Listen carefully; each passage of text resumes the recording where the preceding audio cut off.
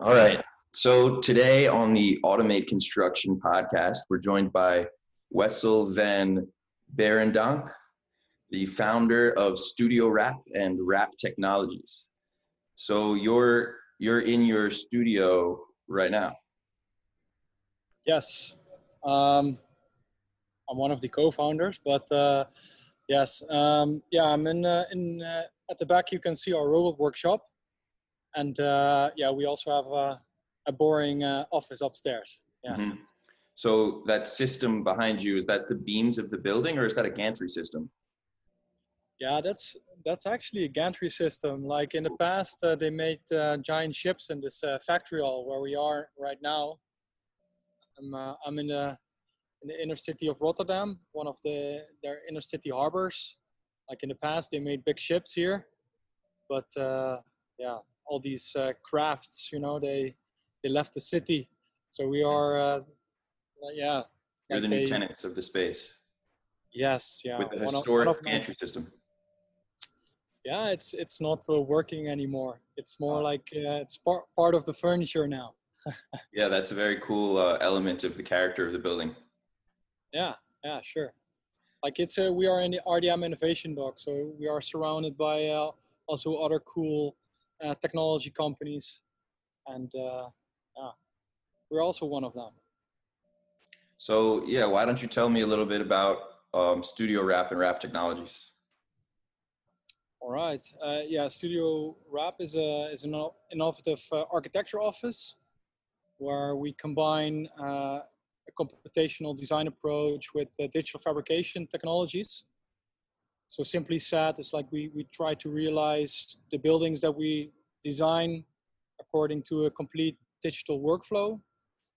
And digital print, yeah, like 3D printing is, of course, the perfect one of the nice digital fabrication technologies that that can help us with that to translate our digital designs into reality. And yeah, we started 5-6 years ago, and 3 years ago we started Wrap Technologies, which is the technological spin-off of Studio Wrap, where we develop industrial grade 3D printing software for large scale objects. So we have some clients that print concrete, 3D printing concrete with using our software. And yeah, some clients print with clay, plastics, composites. So, but mainly at the large scale, like that's what we do there. Yeah, it seems to me there's really three pillars of innovation for the automation of construction, and it's like the equipment that you use, the material you're using, and the design and the software. So the design software portion seems like the focus of your company and you personally, right? We're not developing design software, but production software, like industrial grade production software. So if you have a digital design that you would like to 3D print in a large scale, like if you are 3D printing in the building industry, for example, or you want to print furniture, large scale objects, they also need specialized 3D printing software. And I think yeah, the industry, the 3D printing industry that is scaling, that's printing at a large scale, I think they are lacking proper software for that. And Sure. in that gap, we're diving, and we want to, we want to enhance those companies with great software. So for people familiar with small scale printing, um, usually there's like an STL file that's converted with a slicer into a G code. And then the G code is fed into the system's operating system, which is usually Marlin, right?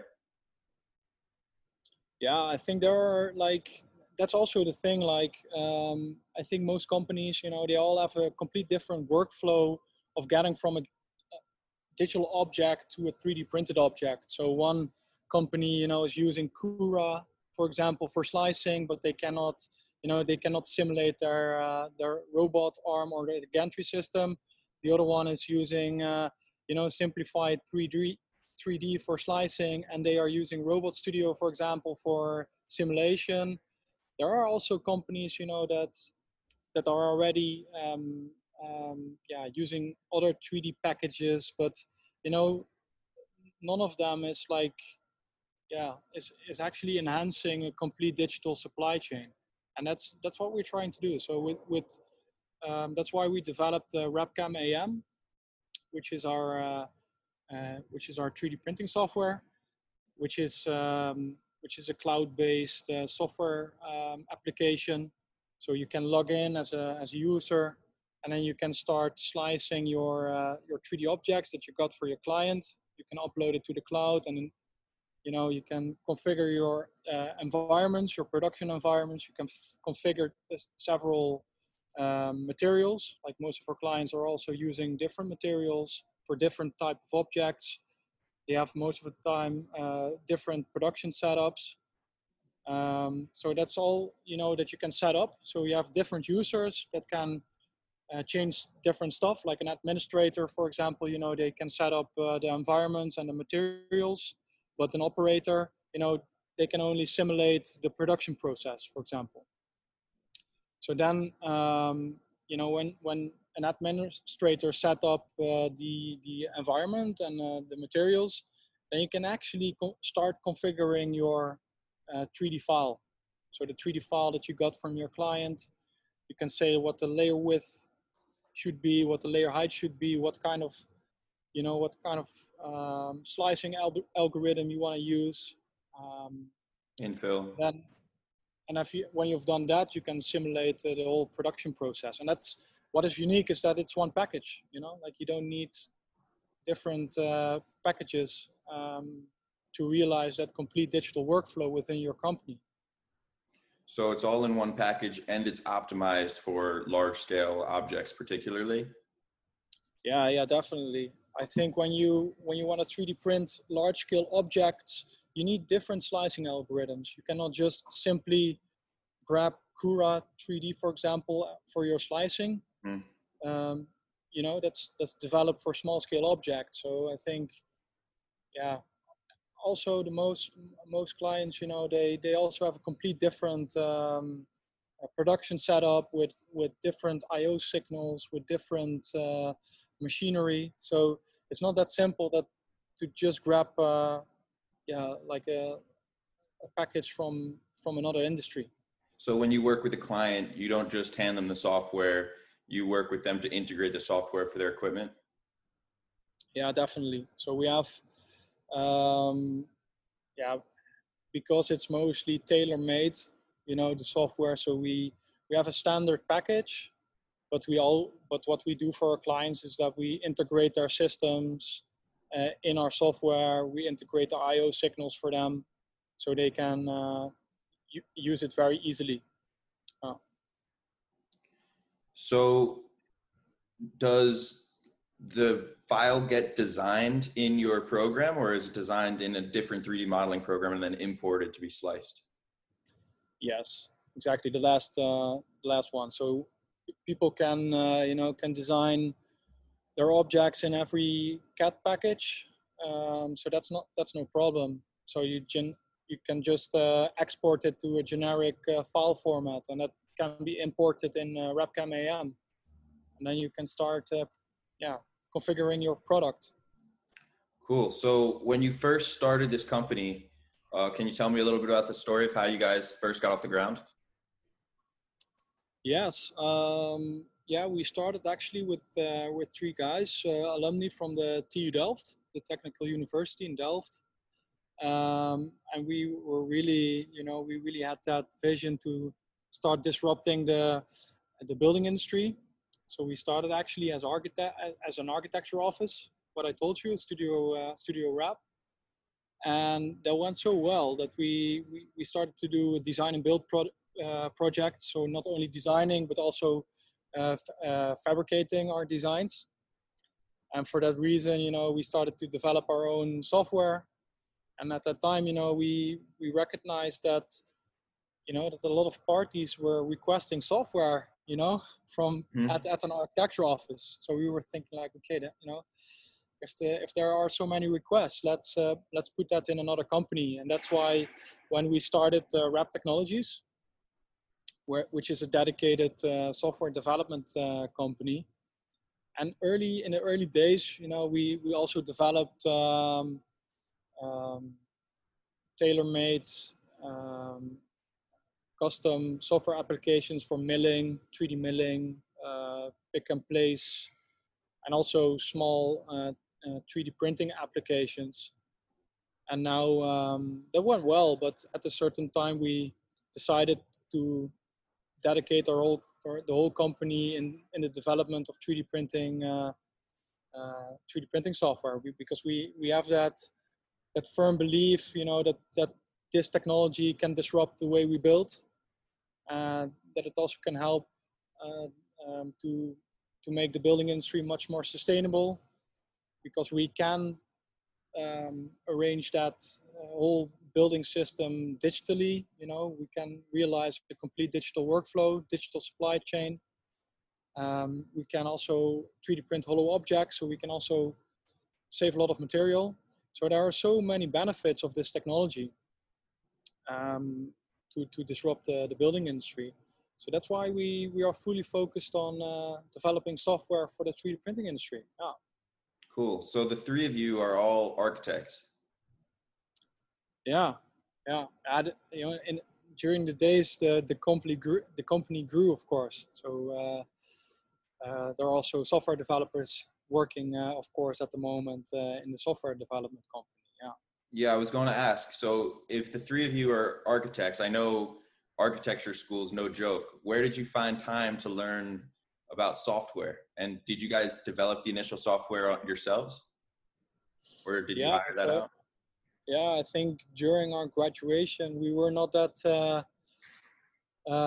we were not spending a lot of time at the university. So we were mostly playing around with robotic arms already, starting programming, starting to develop our first algorithms ourselves. But of course, we are not a full stack developer. So to make that, to professionalize the company and software, you also need dedicated developers, and that's where we are right now. So you're all self-taught in Yeah, programming. yeah. But actually, I'm not programming anymore. I'm more responsible for acquisition and the sales, and we hired people, that do the hardcore programming stuff at the Sure. moment. So in the beginning, when you were programming the software, were you using C? Actually, we started actually with using Grasshopper, which is like a visual programming Yeah. package. It's a plugin for Rhinoceros, and we started to program in that software package. In C#, Python, and and now we are like largely programming in those languages. Yeah. Very cool. So have you thought about data collection in your software? Yeah, nice question. That's why we actually made our software cloud-based. So, so you configure the environments as well as the materials. You configure them online. So also you can configure projects, you configure tasks, you can manage tasks. So you can save everything in the cloud. So in that sense, we can collect data. So we can also do can also hopefully in the future predict when you upload a certain geometry that our software can predict its printability, because it built up a database, of all its users and all the data that it collected. But what is also very nice about making the software cloud-based is that we can help people in Mexico, that we can help people in Australia, we can help them in Belgium and in Germany, wherever you are using our software. We can follow you online, because it's cloud-based, and that's what our clients like. We can help them very easily. We can give them good support from a distance. Yeah. How many languages do you speak? Actually, two. That's Dutch and English. Mm-hmm. Dutch and English are a little bit similar, right? Because they both have some Germanic origin. Yeah, we are near the UK, yeah, so we are close by. Hmm. Cool. So when you have that kind of data collection at a large scale, when there's tons of projects going on, it seems like eventually there would be some kind of machine learning or AI approach to figuring out which models, like predictive analysis of what might be a successful print. I always imagined like a software that a child could make a design for maybe a house or something like that, and then submit it to the file and get confirmation, like an architectural confirmation of whether or not it would be structurally secure or not. Which I don't know, it kind of seems like what you're working towards, but I always imagined that would kind of scare architects because it takes them a little bit out of the picture if the software is good enough. Yeah, yeah, I agree. I think I can imagine that. Yeah, that architects scare off for that. But yeah, that's why we actually what I told you. You know, you can actually design the objects you want to 3D print in every package you like, and then export it to a more general file format, and then import it in our software. So um, that's actually why, you know, we solve this issue. But I can imagine that, yeah, why not? Maybe we can add in the future also, yeah, like a 3D modeling program to it, so you can also do that in the program. But at this moment, we really want to focus on making very easy to use 3D printing software, you know, so that you don't have to be uh, that robot programmer anymore. So also with just a little bit of training, you know, you can 3D print amazing objects. And I think that's the power of the software that we are developing, and that you after that you can, you know, you can integrate the our software within a current ERP infrastructure. So you can also make your quotations. You know, you can schedule the transport, for example. You can also distill a lot of information from our software. So how long is the printing path? What is the volume of the object? You know, that you can also do proper quotation, but that you make proper quotes, but you can also schedule your transport. You know how heavy an object is, how many fit a truck, for example, all these kind of things. Mm-hmm. Cool. So you're kind of in a unique position to analyze some of these companies that are doing 3D printed concrete because you're not directly tied into any of them. So like when I talk to Icon or Abies Core or CBay, they all think they have the best product.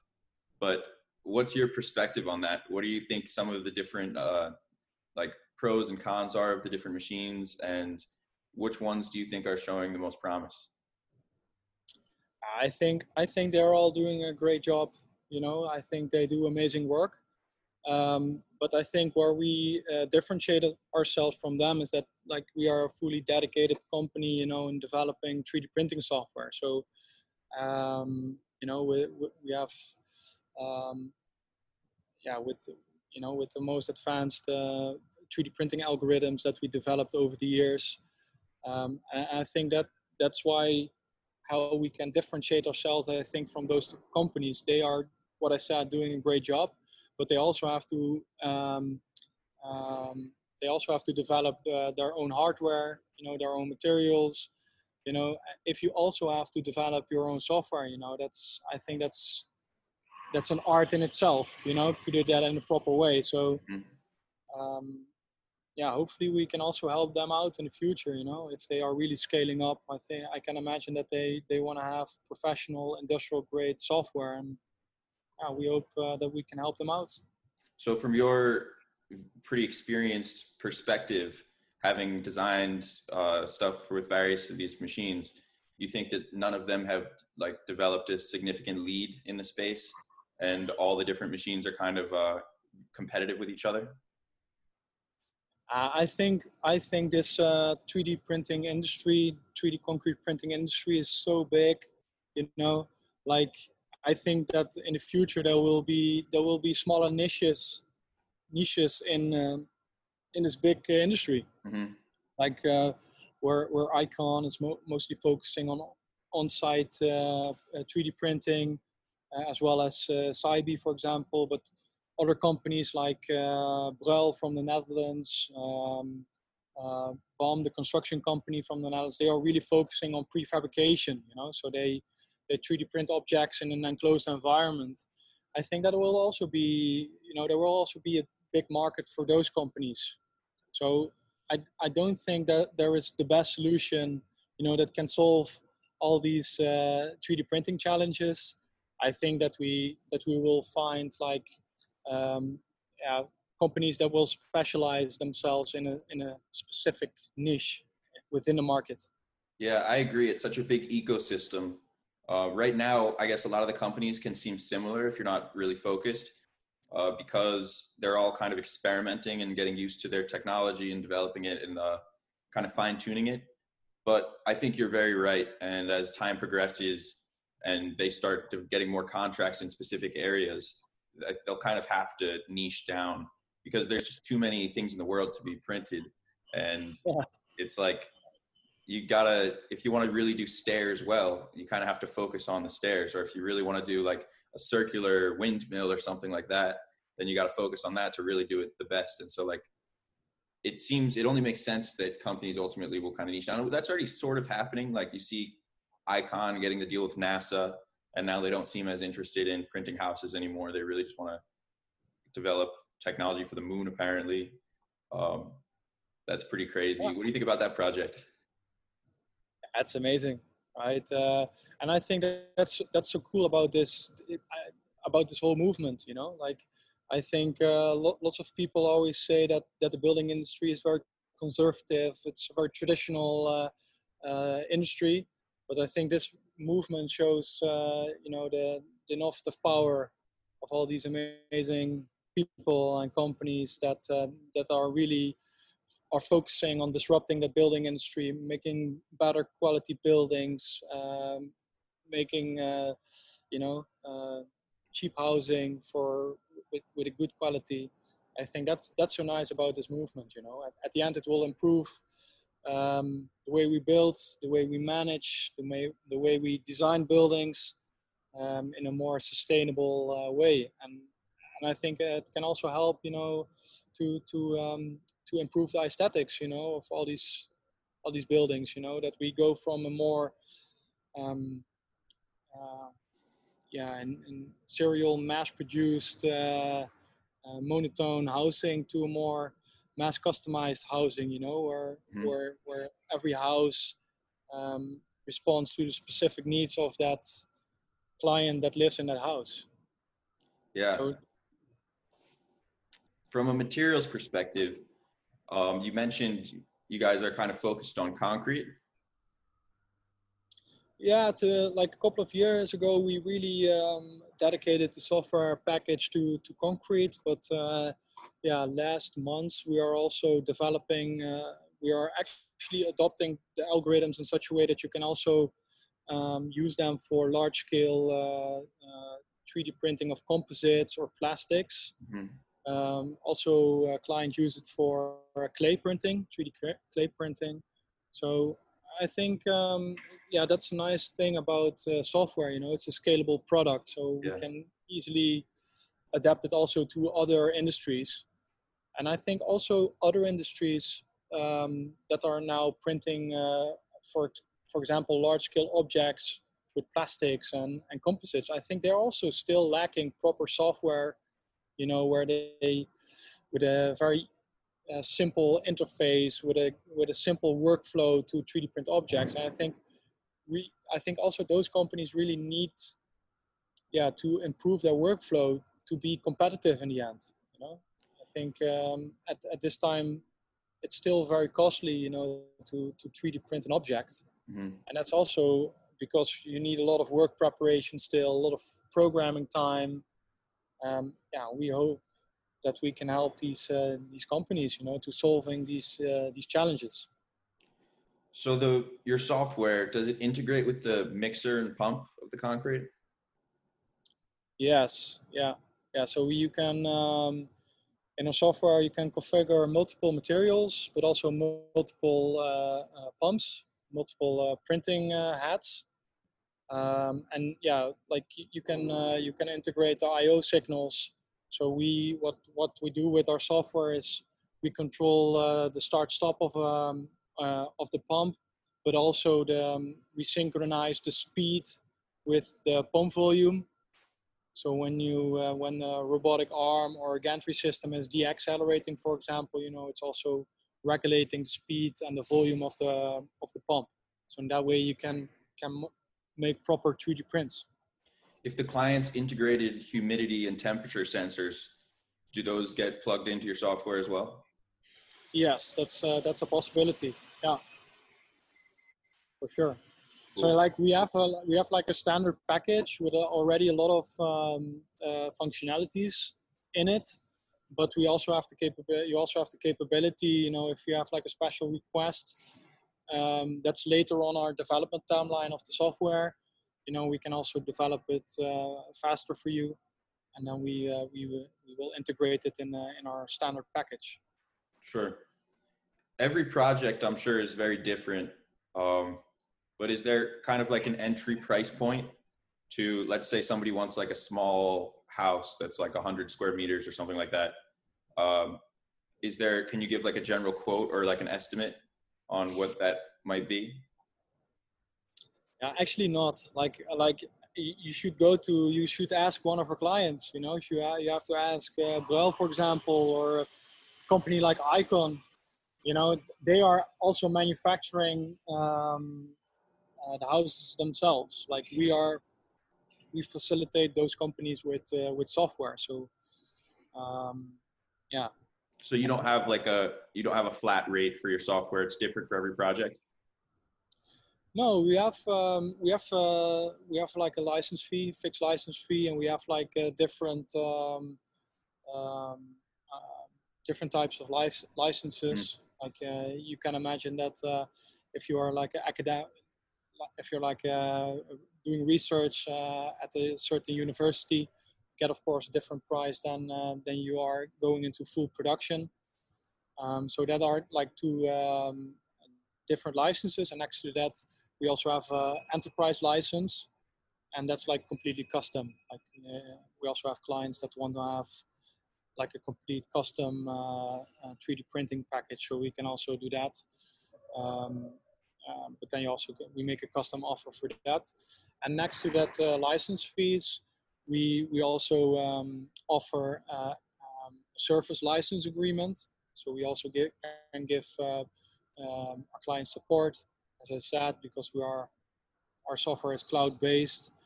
We can also do support from a remote distance, and that's like a monthly fee. And then you also have like these three different licenses, like academic license, production license, and an enterprise license.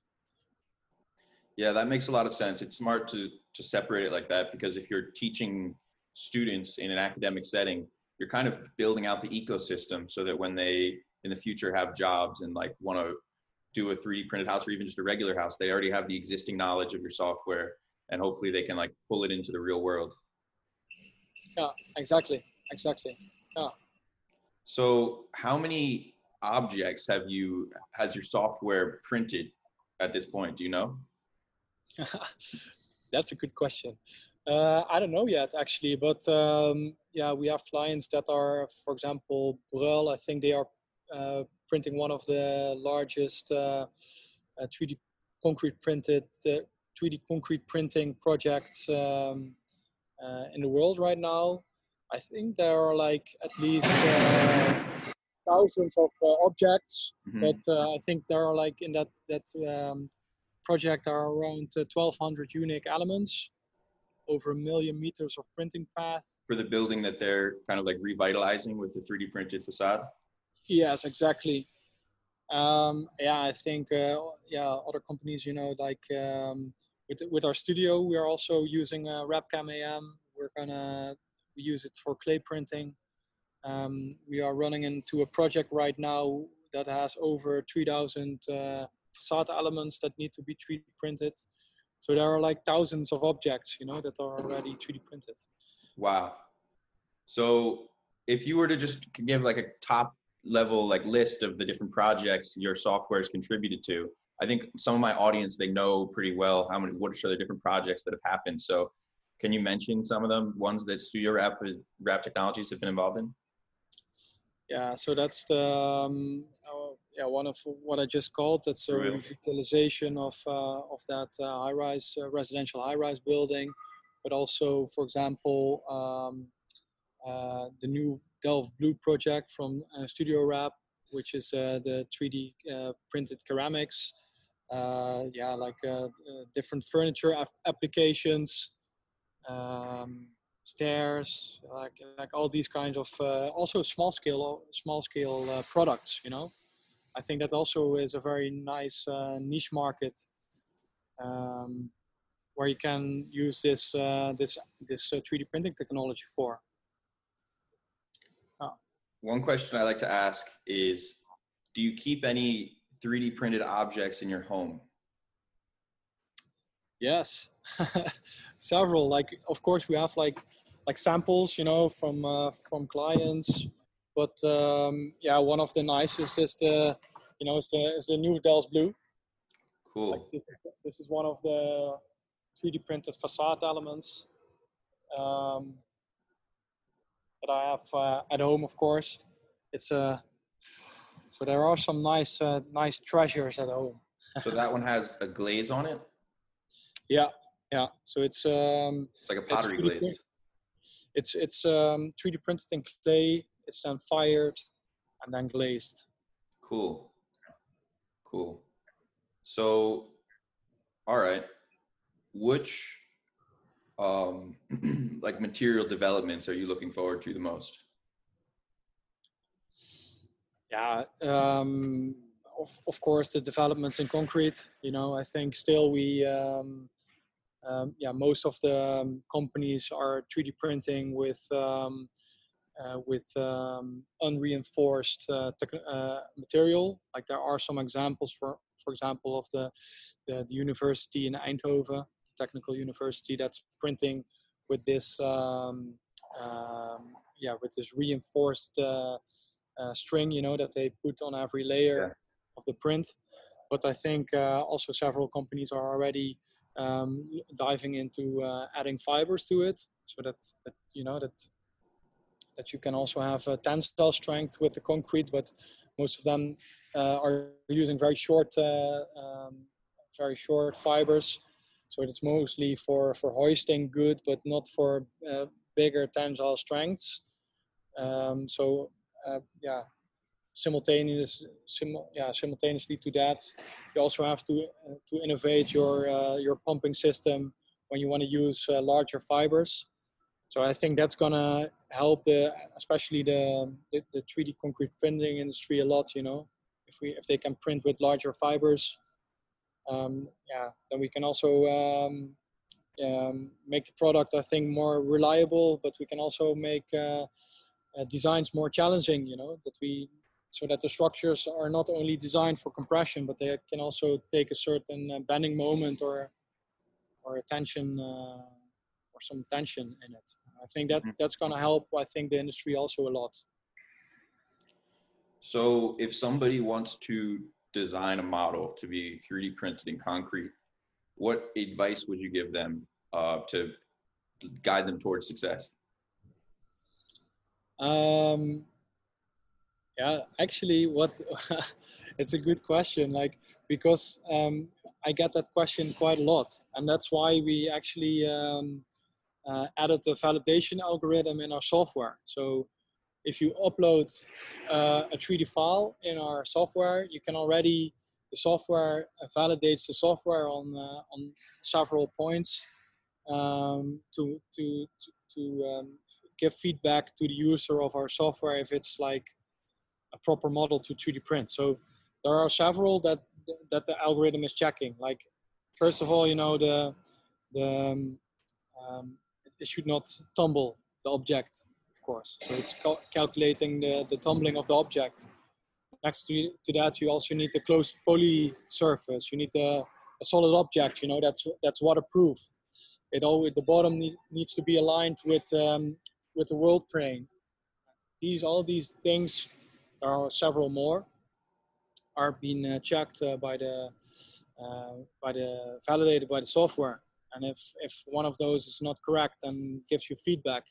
So you know where to find the problem and solution for 3D printing the object in the proper way. So I think if you take those points in account at the very early design phase, I think you're already going into the right direction. Yeah, I always like talking with architects about this because they have their perspective is based in the reality of construction more than a contractor or more than so construction management people, because you guys actually understand and learn the equations that go into testing the building.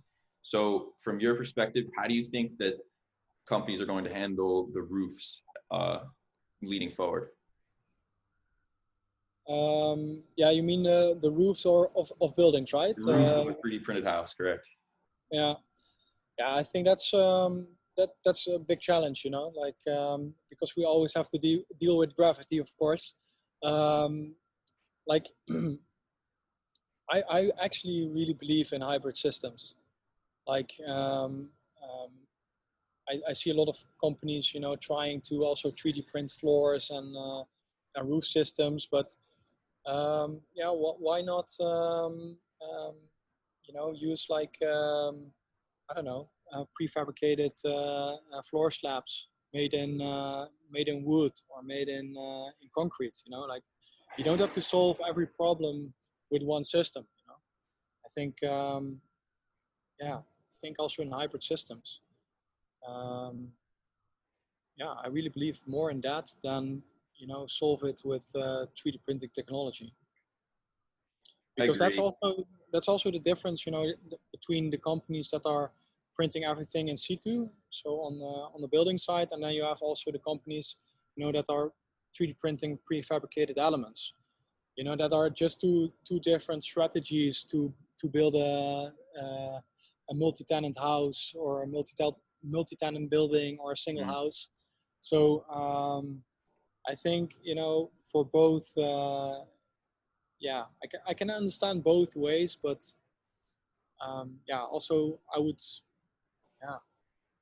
say like try also if you are 3D printing on site.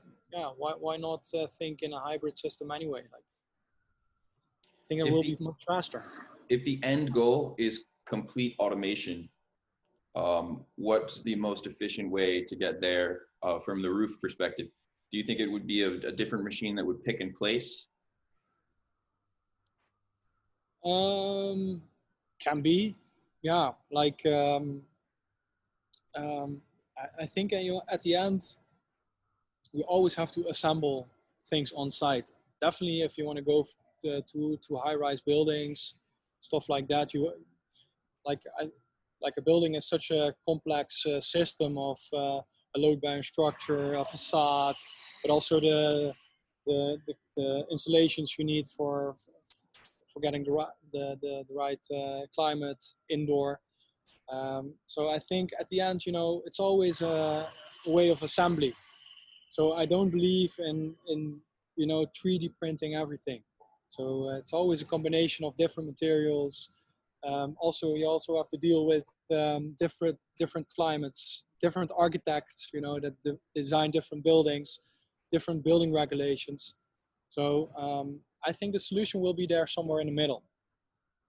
What do you think it will take to print a skyrise, a steel frame, or will they be able to innovate out of that? Sorry, can you repeat the question again? How do you think when they one day 3D print a skyrise, what do you think the likelihood of that is? And do you have any kind of guesses as to how they would achieve it? I think I'm not sure if I understood you right, but you're saying like a high-rise building, like a skyscraper, or even just like 5 floors, 10 floors. Yeah, I think if you look to the current construction of a high-rise building, it's actually already a way of 3D printing. You know how they push up the formwork, you know, and build up actually story by story. So that's actually also already a way of 3D printing, but at a very low resolution. Hmm. So I can imagine, you know, if we already build that building system, you can also easily put the gantry, you know, on top of it, you know, and already 3D print indoor walls, for example, or walls that you can find in the facade or in the load-bearing structure. So I think that we can build on top of the current construction systems that we already have. Yeah, I would like to see a printer, like generally for high rise, correct me if I'm wrong, they use the elevator shaft as a really important structural element of the building, kind of from the get-go, and then everything else is built off kind of the spine of the elevator shaft. So Yeah. why can't they build some kind of gantry system that would ultimately just become the building, where they kind of have pillars in each corner, and maybe the elevator shaft is supporting the center somehow, and then a print head just erects the entire thing around it. Yeah, that would be amazing. Like that would be the most ultimate way to realize a building. You know, that you design something completely digitally and that you just send that file, you know, all around the world, and that this new machine starts erecting this amazing building. But I think it's good that people like you know, spread these uh, imaginative, visionary ideas. You know, I think it helps the movement, the industry to get there at the end. And I think we are taking the right small steps right now with 3D concrete printing. You know. Yeah, at that scale, I can't imagine it would make sense to assemble a printer that big and then disassemble it every single time. I mean, I think it No, would have to be, it has to stay there forever once it's built that big. But who definitely, knows? yeah. You're not gonna make this gigantic gantry of 20 stories in height. You know, like you have to come up with a smarter, smaller system. Yeah, for sure. But I think, you know, that's just I can also imagine all these new companies, you know, that are starting developing new 3D printing technologies for the construction industry. You know, you have most companies start small, you know, and then they can slightly grow into in bigger construction projects. What kind of projects do you enjoy the most? Like, I'm sure different people approach you with different kinds of concepts. Which ones get you excited? Yeah, that are the pioneering projects, you know, that are really pushing the boundaries or of the formal freedom, the design freedom. You know, I think that's one of the biggest benefits of this technology, that you can make one-offs very easily for a very cost effective price, so that you can create all these nice patterns, that you can create these nice undulating walls, um, you know, that create these very bespoke interior spaces, but also the exterior spaces. So that's where I'm really getting excited about. The classic battle, I guess, between the architects and the rest of the people on the construction project is a lot of times like architects can be dreamers and they want to see something beautiful and they're not so focused on the money. Um, what can you say about that? Yeah, this is all, that's quite a well-known field of tension.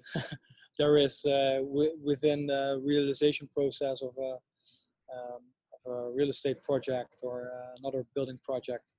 But I think the nice thing about this technology, like digital fabrication, I think maybe we have to enlarge the discussion a bit. Then is that when the industry um, can realize this complete digital workflow, you know, I think that can also help, can make these tensions much smaller. You know, like Mm-hmm.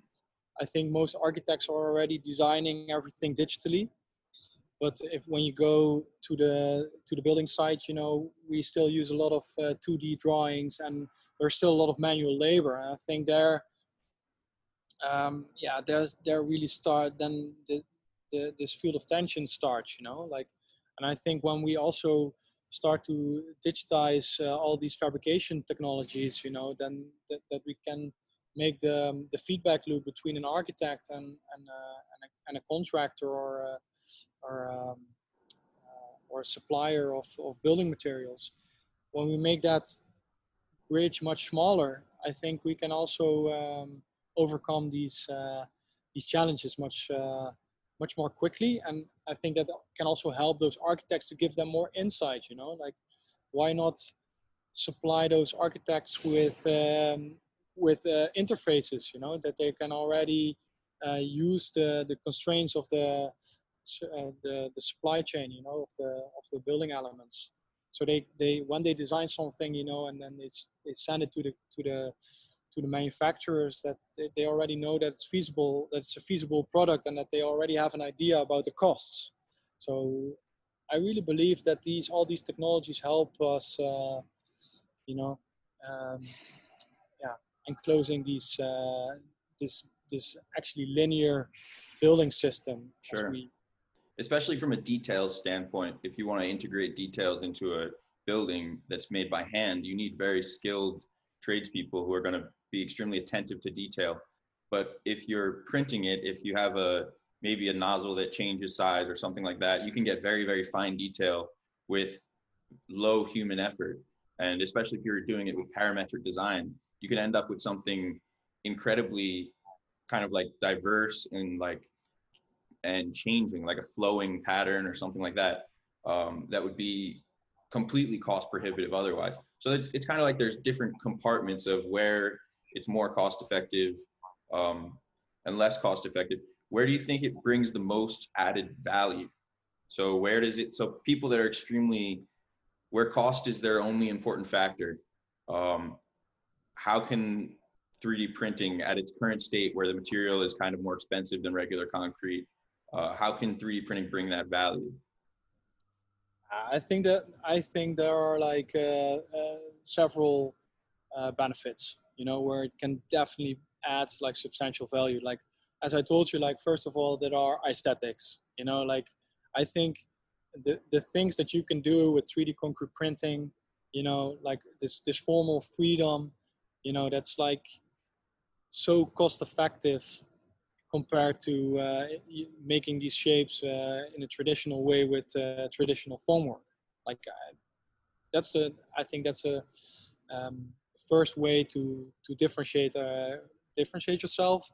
I think the second thing is that we can also make some benefits on sustainability. I'm sure, like, that if we scale up this technology, you know, that we can that we can save up to 60% of materials, you know, because we're going to print only materials where you structurally need these materials. So I think that's a big benefit. And I think in the end, that will be also more cost effective because you use simply less material. And then I go back to the realization of a complete digital supply chain. So I think you can also add value at the early design stage. You know, if we can digitize this fabrication technology, you can also create value in the early design stage, so that real estate developers, you know, they have a very quick insight at the early design stage what a building will cost. By digitizing this whole industry, I think we also end up with less failure costs. So, but we can also predict printability. We can also optimize transportation goes. So in that sense, there are so many benefits where this technology can make the difference. So to contrast that question, what do you think is, like, if you were to imagine a terrible project that makes no sense and shouldn't be printed, just like a bad, dumb project, what would that look like? Yeah, I think that would be like the traditional floor slabs or traditional um, wall slabs, for example, that are just solid concrete. I think it's really hard, to make the difference over there. Of course, um, you can still make these slabs hollow in a way, but also already a lot of concrete slabs, are made of hollow structures. So I think it's so hard to make the difference in these types of products. But if you're gonna customize these products, you make them tailor made. I think then this technology becomes valuable. Mm-hmm. So if you need like 1,000 wall panels that are all identical, maybe it's not the best decision to just print a regular square panel that you're gonna need tons of. You could just get a form, pour it in, and it'll be much quicker and easier. But if you want something that's going to be unique, so that it's not the same 1,000 times over, that's when 3D printing comes into play. Definitely, yeah. What I said, I think I believe in this hybrid system. I think every unique location needs probably a unique answer. That's tailor made for that situation. So yeah. Yeah, here in Canada, I'm with a company called 20 Additive Manufacturing. They 3D printed a small house called the Fibonacci House, and they used a timber frame roof, and it's beautiful, integrating the timber frame with the concrete, because it's not like I've seen other houses that just had a regular A-frame with like 2x4s and plywood or something like that. But if it's actually like a big thick piece of timber, there's something like elemental that you can appreciate in the aesthetic to that. And so it totally makes sense for me to see different materials being involved in the building, rather than if it's just all concrete. It's so boring, and it's like a cold hard material. And so if it's not broken up with something a little softer like wood or something natural, even like glass, it just you need that to break up the monotony. Yeah, I can if you like, I can go downstairs, and I have several prototypes standing over there. So if you like, I can show you also some for example, the 3D ceramic printing tiles. I think that's also a nice nice new technology that can add a bit more refinement in ornamentation and decoration. Can also redefine the way we design these ornaments. But I also have some 3D concrete printed prototypes downstairs. So if you like, I can show you around. Right. So this is the robot workshop where we are right now. Like most people are leaving this space, so it's getting dark here. But hopefully, so these are a couple of tiles, 3D printed in ceramics. We do a lot of testing, as you can see here. Wow, yeah. So also, different tiles more for finishing facades. This is printed for an art piece, but there in the back. Yeah, I recognize that from a Breuil video. Yes, exactly. So this is also 3D printed by Breuil, which is a nice. It's not printed 2.5D, but also 3D. So you can also see that it's that's printed under an inclination, and you can also see that it's a hollow. That's also nice about this technology, is that saves material. Saves a lot of material. So what's the maximum angle from the Z-axis that you can print? That really depends on the geometry. Like if you have, for example, geometry that has that gives some counterweight to the object, then the cantilevers can become bigger, but yeah, like, and it also depends on the material. Like, yeah, you can imagine if you have like materials with a different viscosity, then yeah, you can print different objects with that. So most of the time, um, um, clients know the maximum overhang of their own Machine. material and their own system. But what our software also does, for example, is it also calculates the inclination. So when people, that's also variable. So our clients can say like, okay, we know kind of that our object will tumble when you print under this degree, and then our software is also giving a visual representation of that curvature and inclination of the geometry. So you work with all these companies that have different printers. Do you have a printer yourself? Yeah, so here in the back, we also have a 6-axis KUKA, where we also test our software, and Studio Wrap, what I was talking about, the other company, they are 3D printing these tiles at the moment, over 3,000. So that's where we also use this robotic arm for. So did you develop the extruder, or did you guys buy an extruder from a company? Yeah, we bought it. So we bought it from probably you know it. You know the company Seed. It's a company in the Netherlands that is making these extruders and also 3D printing systems.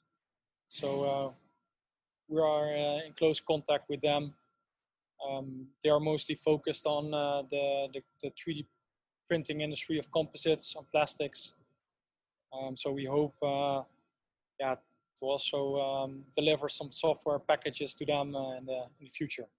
Oh, that's a cool relationship. So you're both customers of each other, maybe. Yeah. That's nicely explained. Yeah. So you guys only use that one printer right now? Yeah. In the past, we had multiple robotic arms from IRS Robotics, but our partnership ended, and actually we are also not doing that much production projects anymore from our studio, because we really want to focus on designing projects, and that's why we also build up Wrap Technologies to there we're gonna do the technology stuff in the future, and so we want to put better focus on the two companies. So for the studio, more on designing, and the technology company, we are like fully focused on the development of proper industrial grade 3D printing software. Mm-hmm. So it seems like you're still very focused on perfecting the software and making sure that you kind of like maximize its utility. Besides that, what are some goals, some like current goals for your company? Yeah, you're right. Like we are developing these slicing algorithms and simulation algorithms already for 3 years. So they are improved quite a lot. Yeah, during the years. But yeah, like a big focus is to improve our cloud platform, so we can help our clients much better in the future with our support tickets. And very important for us is to build out the software to other industries. So you can also print new materials in the future with our software. So it's not only, now we really focused on 3D concrete printing. And then last month we're also focusing on developing algorithms for 3D printing composites and plastics and clay. So yeah, that also takes a lot of time, because those materials ask for complete different algorithms.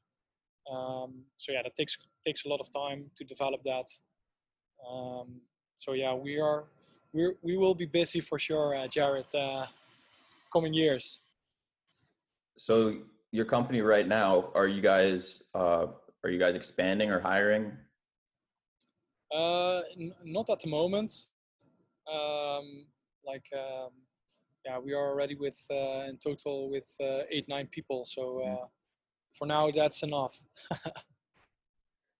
And it's the three founders, are all three founders still involved?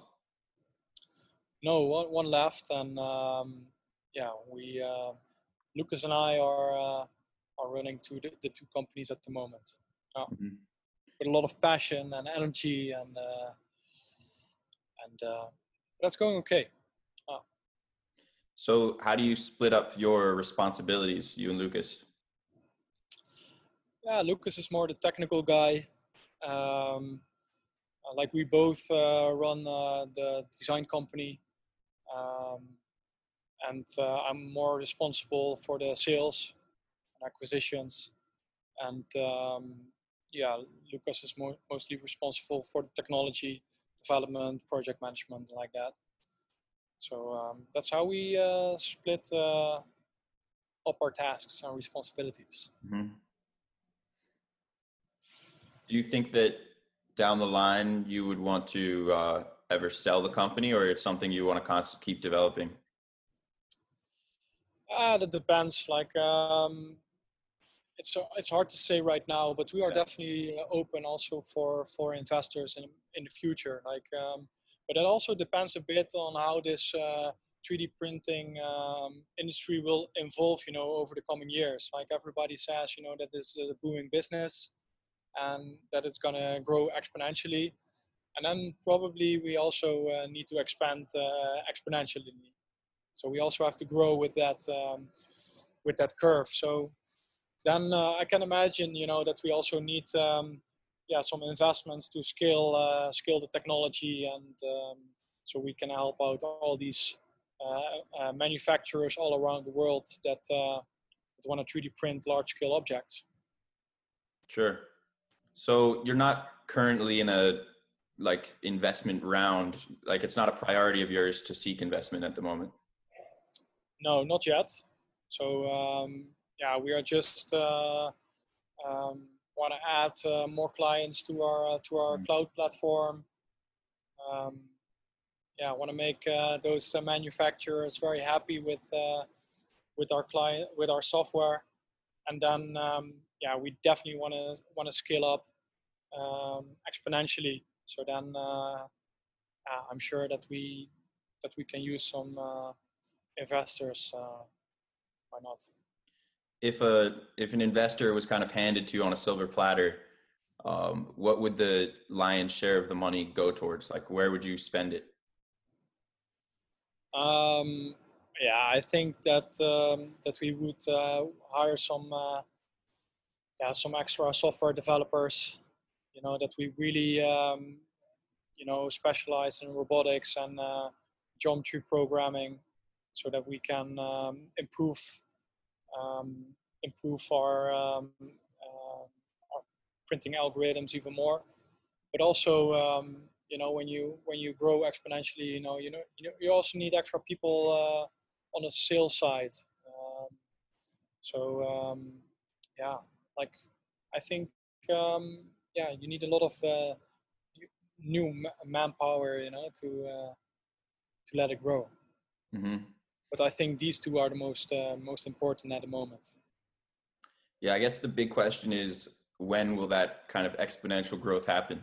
I think there's no doubt that automation in construction is going to win, but it could be a long time, could be a short time. I mean, it's the kind of thing where if the right material is developed, let's say they come out with a cheap material that looks really good and feels comfortable, um, then overnight all these machines are already ready to go. So if they just feed that like magic cheap material into it, the whole industry could explode overnight pretty much. And so it's like, Yeah, when I will hope that so. happen is the big question. Yeah, I hope very soon. But if you look in retrospective, you know what's happening in other 3D printing industries, you see that's happening. You know, especially on a small scale, you have already seen it. I think it is a very mature business already, but I think the large scale 3D printing industry is still at a very early phase.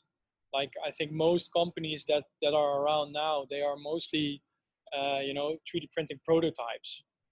Of course, there are already some manufacturers that are already 3D printing commercial products and projects, but that's still a very small percentage of the whole of all the products that are getting produced. So I think still we need that that exponential growth in the large scale 3D printing industry. Maybe all it takes is one Elon Musk tweet. Yeah, maybe, but we are ready to go, and I think we can add some serious value to the industry, with our industrial grade software. And I think that's so crucial in kickstarting this movement, and especially this growth that it definitely needs, because I think most manufacturers, they are still playing around with like at least 2 or 3 software packages, before they can actually start 3D printing. So we really put that all together in one proper, simple, easy to use software package, and I think that's what we need at the moment. So a company getting started in 3D printing that maybe doesn't have so much experience, especially them, they would value tremendously from using your software. Yeah, I think so, because we also have our we can also give valuable support. Like I think we have our programmers, but also me. We developed a lot of 3D printing knowledge, so we can also we also get requests from clients that want to start 3D printing, but then we also guide them to machine builders, system integrators that actually deliver, for example, hardware to at the end 3D print with our software, of course. But we do not deliver a complete package like other companies do. Like we really specialize in the development of software, because we have the firm belief, if we put that focus within our company, that we will that we can at least become market leader later on of these 3D printing software, because we always focused on developing proper software. Like we are good in this, and I think focusing is the key for success here. Yeah, that seems smart to me, because like I said, so many of these companies are kind of like jack of all trades, just experimenting with different methods. And so they don't have the time and the resources to dedicate to just the software portion like you guys do. And so being so dedicated to that specifically over a long period of time, I mean, I believe in that just with my YouTube channel. Like 3D printed construction is kind of a small niche right now, but by only focusing on that, I'm able to like get further than if I was thinking about 3D printing and prefab and different on-site, off-site, whether it's like, since by just focusing on the 3D printing, I think I'm able to have a better impact than I would have otherwise. Yeah, for sure. Like that's I think that people in this industry know your name. So I think that's a good example, right? It's such a small channel, but I guess because it's so niche, I've met so many awesome people in the industry. It's been really cool. I get to talk to you and get to talk to the other founders and stuff. It's an awesome insight. I really like being able to share it with people. Yeah, that's cool, man. And I think it will bring you all around the world, right? So now you're talking with me from Rotterdam, the Netherlands, from Canada. People are doing an amazing job in the United States, in China, in Germany. They're starting these amazing manufacturers start popping up all around the world. So that's really cool. Yeah, I'm hoping to go to Dubai soon. They're open to travel, but Europe's closed to travel for Americans. So I'm planning on going to Europe at some point. I think it's gonna have to be in 2021, but hopefully it's not too long before things kind of open up. All right. You're always welcome to visit us in Rotterdam. So feel free to drop by. Sure, I will as soon as it's possible for me. I will. All right. Good. I hope. I think you are enjoying your stay, right, in Canada. Like you have some amazing view out there. Yeah, it is an amazing view, but they're making me quarantine here in Canada for 2 weeks. So I it's a nice view, but after a week, it's getting a little bit old. I'm kind of looking forward to when I can leave the house and start doing some video with the house and stuff, 3D printed house. Right. When will you go there?